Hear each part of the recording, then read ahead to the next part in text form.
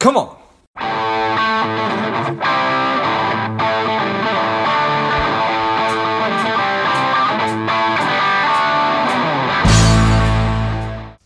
The strong, the powerful Greg Lewin has returned to Money Savage. Welcome back, Greg.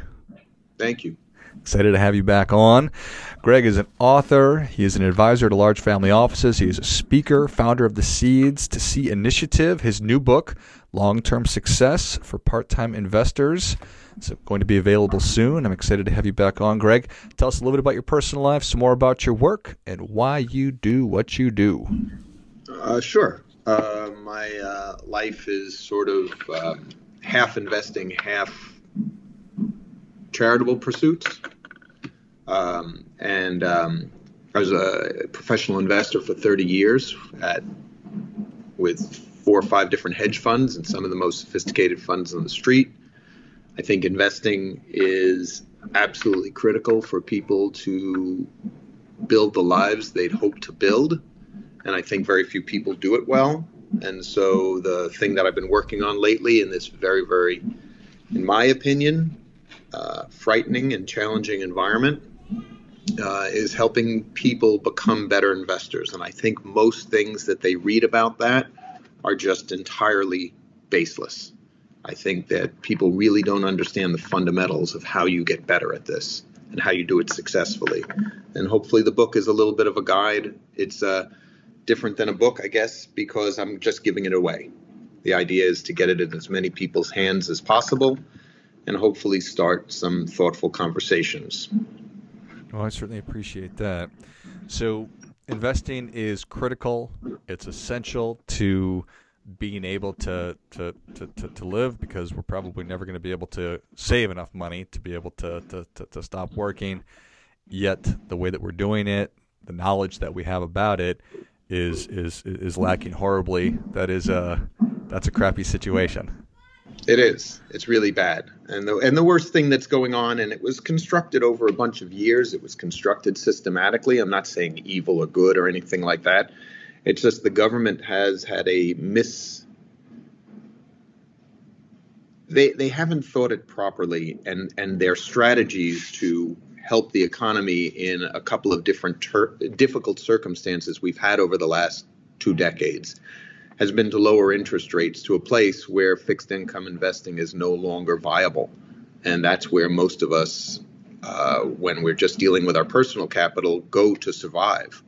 So the only assets left are really, really risky. Maybe not your house. Maybe you have 2 things. You have a house and you have investing. But investing used to be, the largest category of investing has always been bonds, institutionally and personally. And now it's not a rational place for anyone to ever be again for the foreseeable future. Long time. So that leaves only one place to go, and that's stocks. That's the entirety of the stock market. There's no other fundamental than that. That's the entirety of it. Everything else is noise. And so, but the problem with stock markets, when they get crowded and they get overvalued, they get super dangerous, and they can do more harm than good.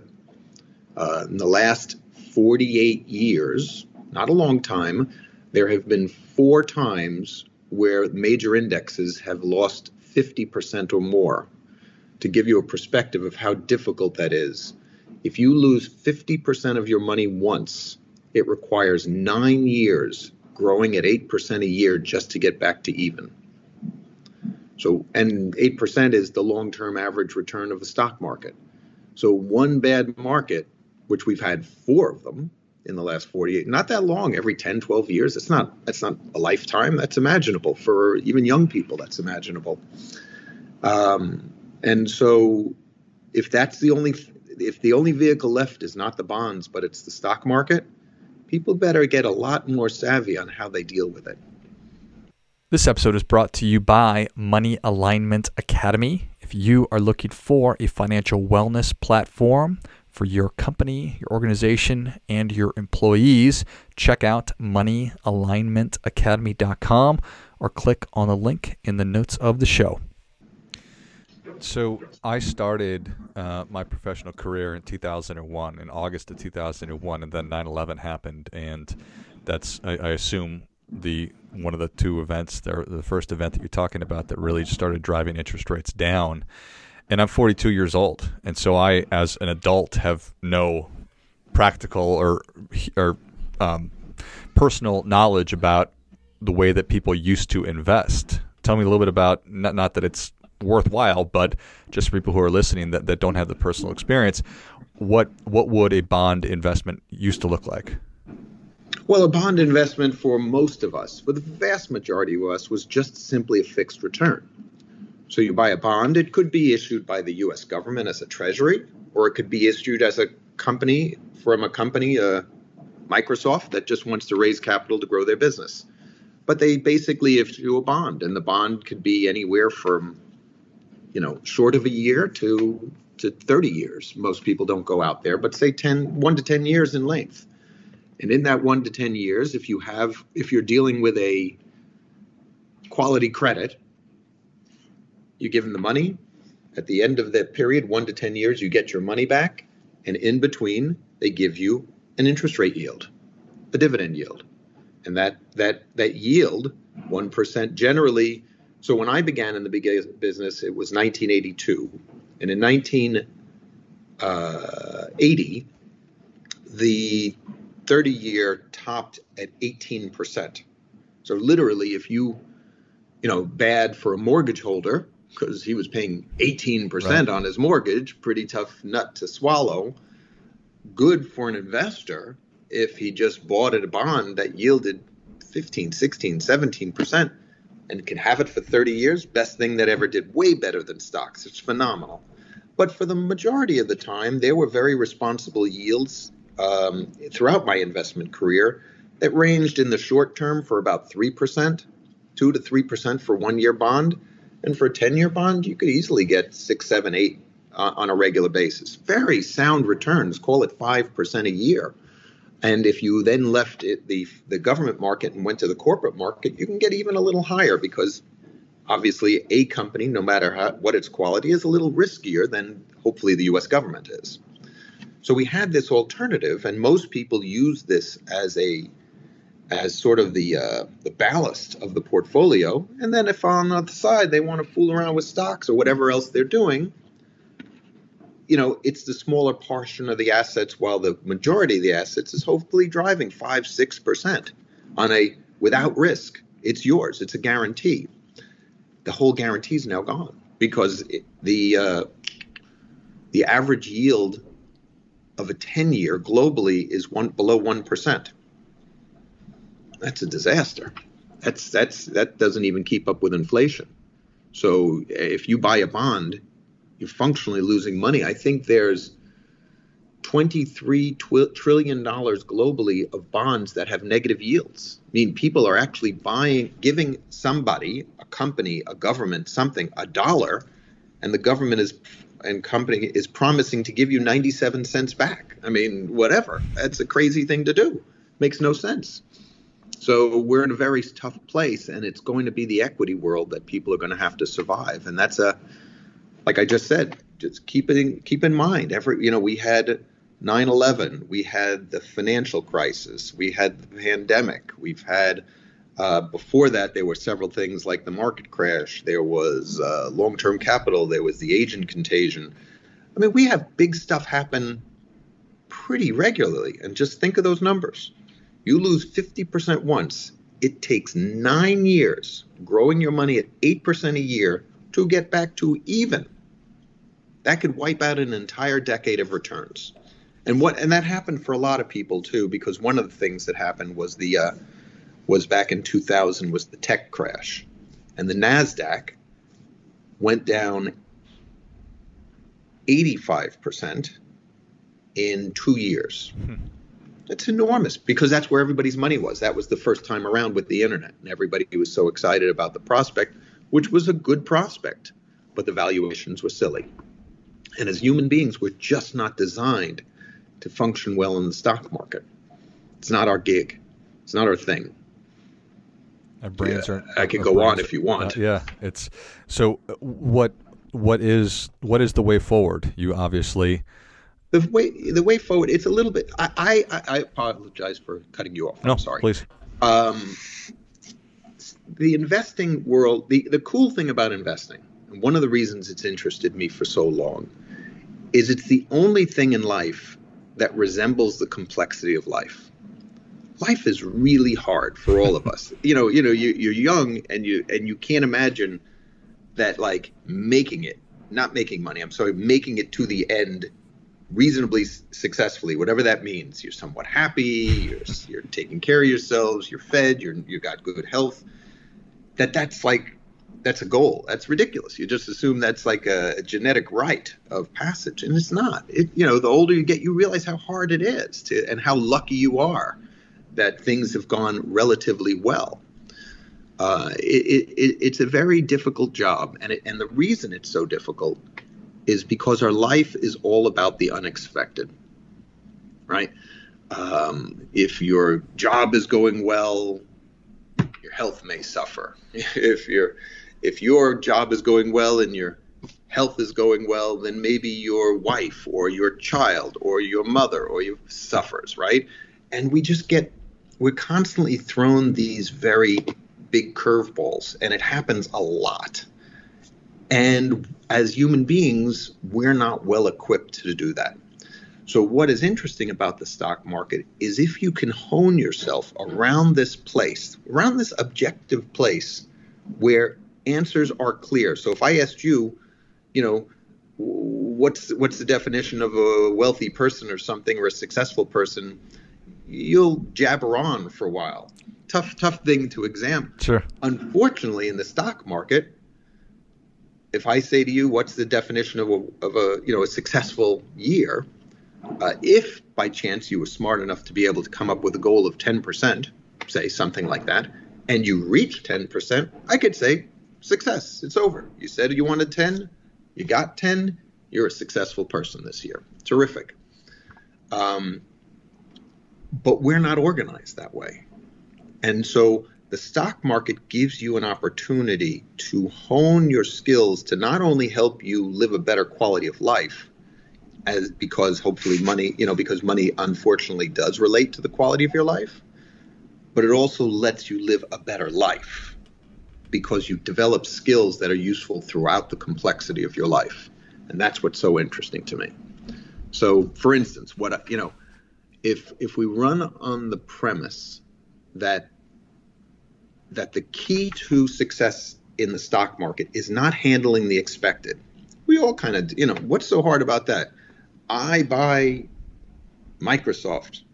My big premise, I think it's going up. Let's just say that's all I figure. And it goes up.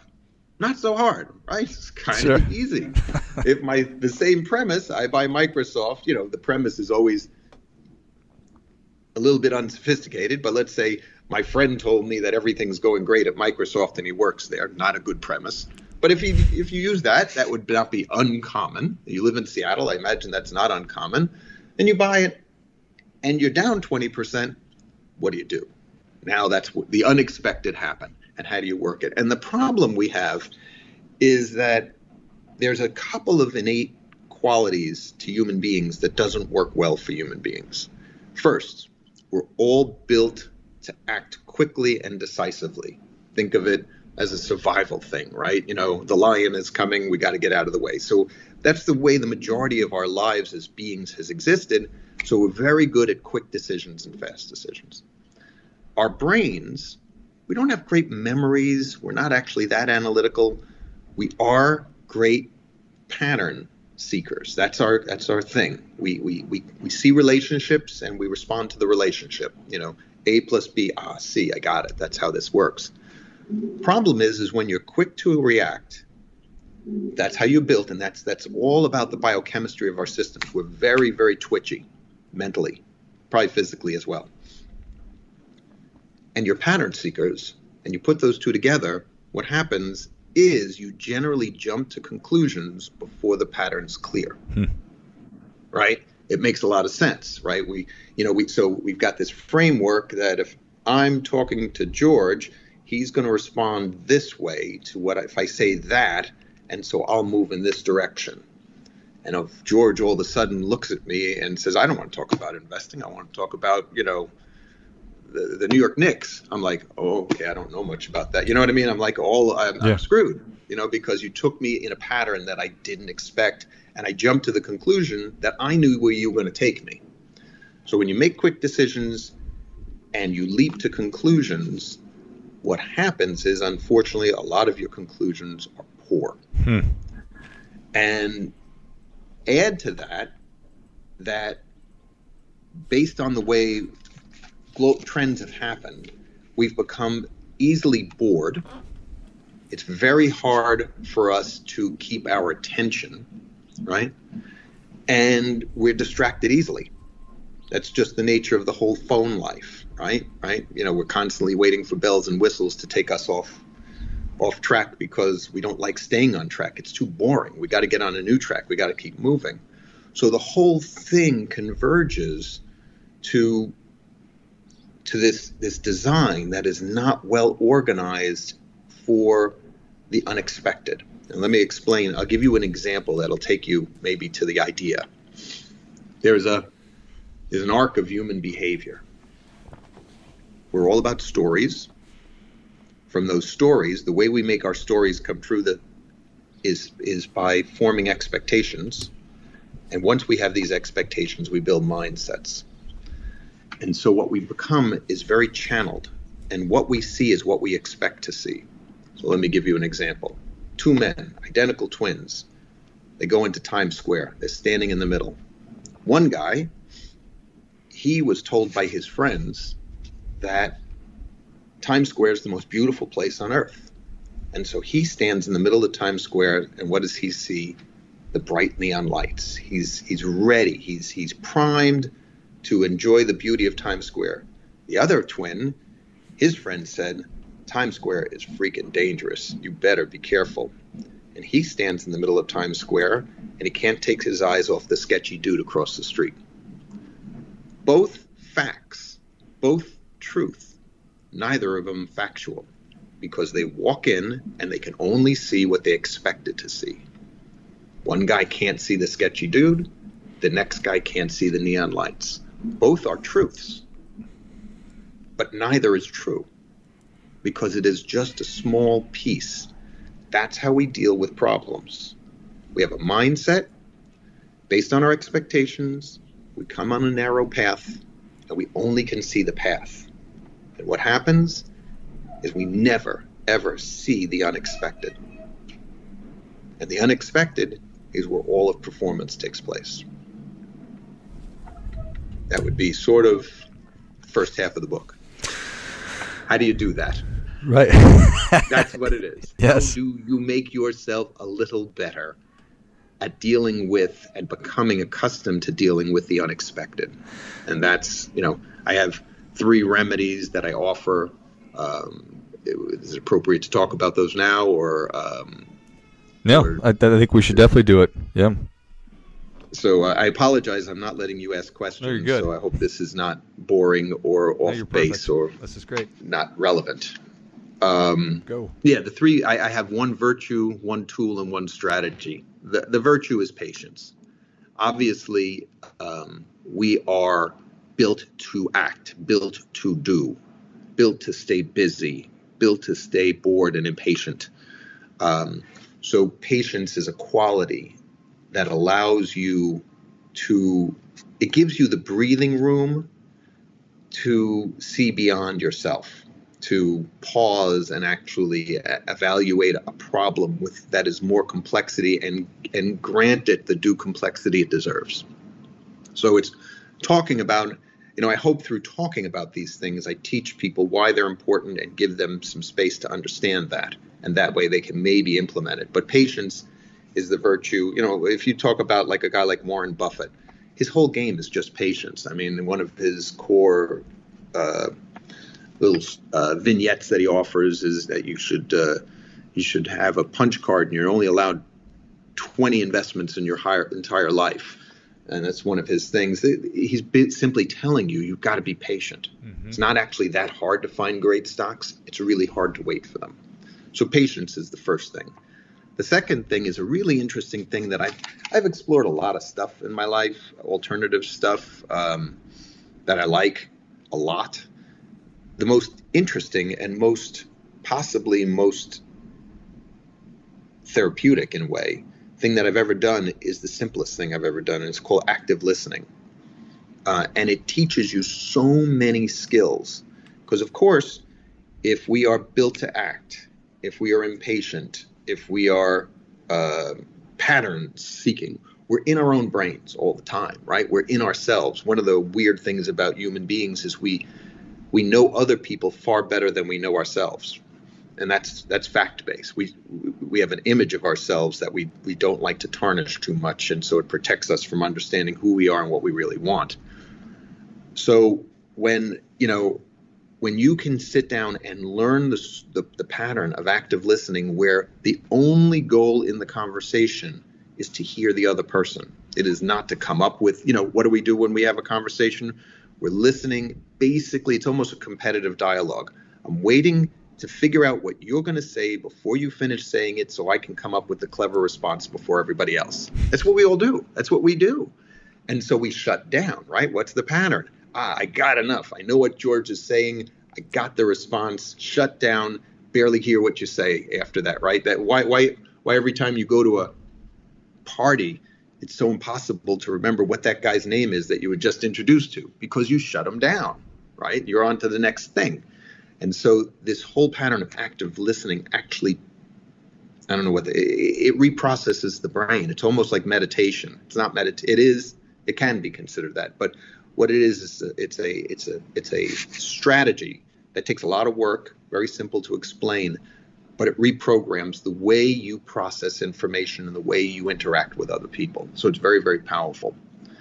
And then the third thing is it's big, but it's very hard to do, is people have to learn to put more distance between them and their phone, because that thing is the tool that has taught you how to be bored, how to be unattentive, how to be distracted, and it's very, very hard for you to stay on task, on process.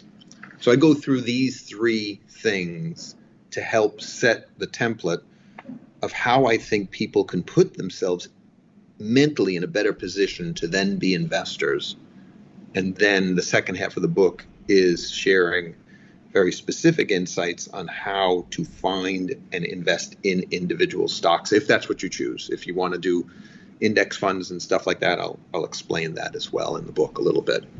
So it's a how-to guide, but you'll never see people talk about investing. They'll just tell you what to do. Oh, you got to find a stock that generates cash and has good earnings and does this and does that. But if you're ill-equipped to do any of that, what's the point in all that advice? Nobody ever gives you advice on what you need to do to sit at your desk or wherever you are and start the process. And without that advice, everything else said after that is useless. And that's why everybody's ill-equipped.